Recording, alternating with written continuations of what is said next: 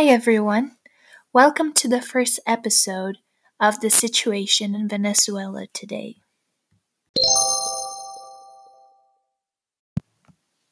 In today's episode, we're not going to be talking about the elements politically involved, but the humanitarian part of being a citizen outside of Venezuela and helping as much as we can with the situation of that country.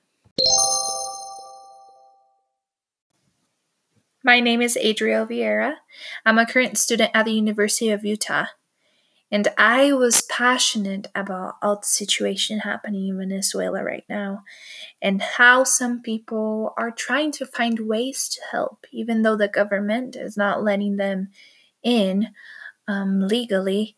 They were still trying to find ways to buy kits and provide those for the people who are suffering in that country.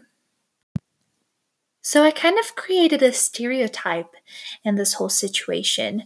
I thought that even though there was a lot going on in Venezuela, of course that Utah itself was doing something about it because we're Utah.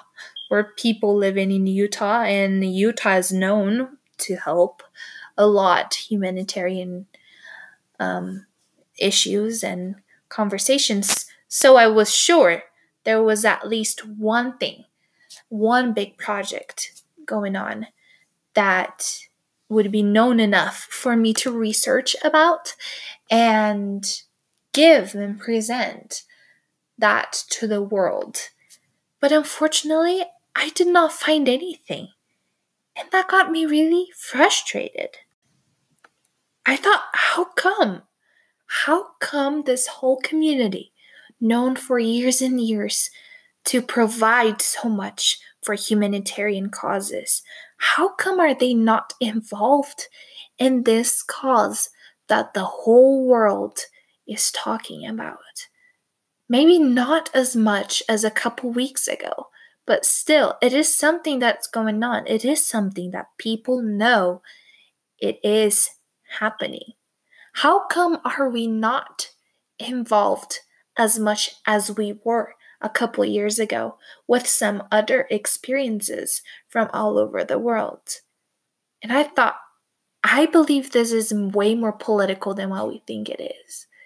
It's not just about the politics inside Venezuela itself, but the politics of the United States and how we see this, how we see the help, humanitarian help that we're giving, how some people might believe, and this is just an assumption, that if they're helping, maybe they're already taking a stand politically.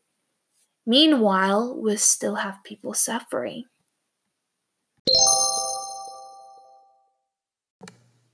So I found a website called cuatroporvenezuela.org, which is a foundation created by 4 Venezuelan women in 2016 while they were living in the United States and were wondering about the different ways that they could use to help their country and the people in need.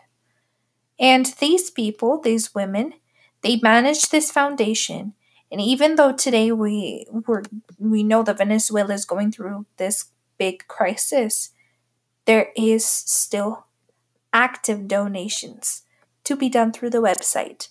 And they provide food and medicine and support for the people in need.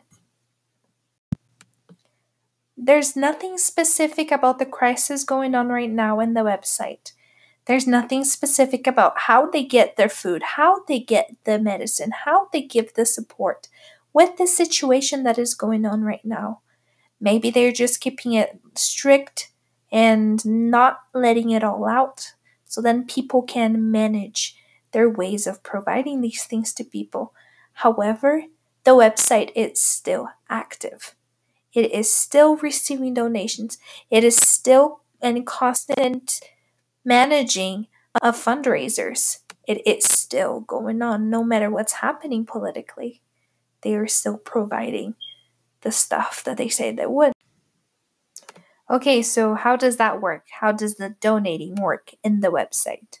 So when you're in the website, there are different tabs that you can click on to see the programs, what they do, their impact, their contact, and all that fun stuff like we see in every website.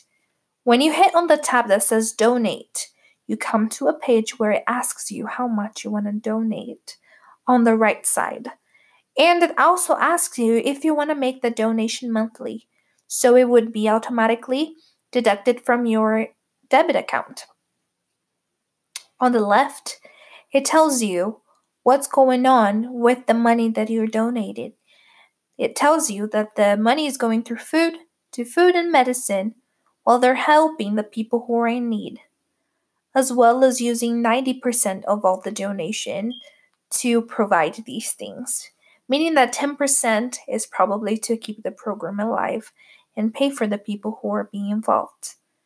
Also gives you a financial accountability and the address to where the things are being located and where the foundation is established in Venezuela.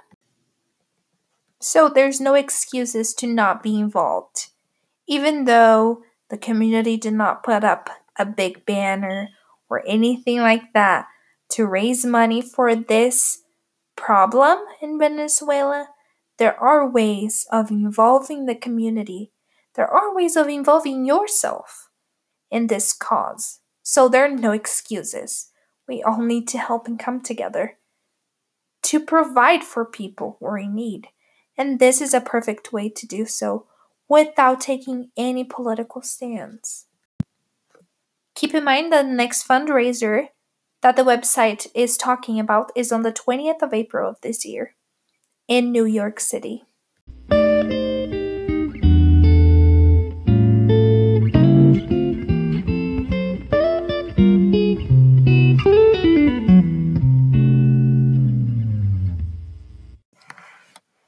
All right, everybody. Thank you so much for listening to this podcast. Thank you for being involved and for wanting, at least, to be involved, wanting to know what you could do to provide and to help people from both Venezuela and all over the world, really.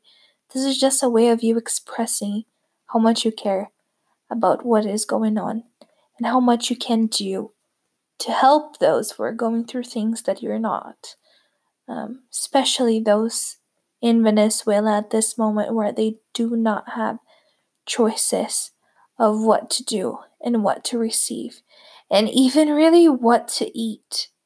So, thank you for listening to this podcast. Thank you for being involved.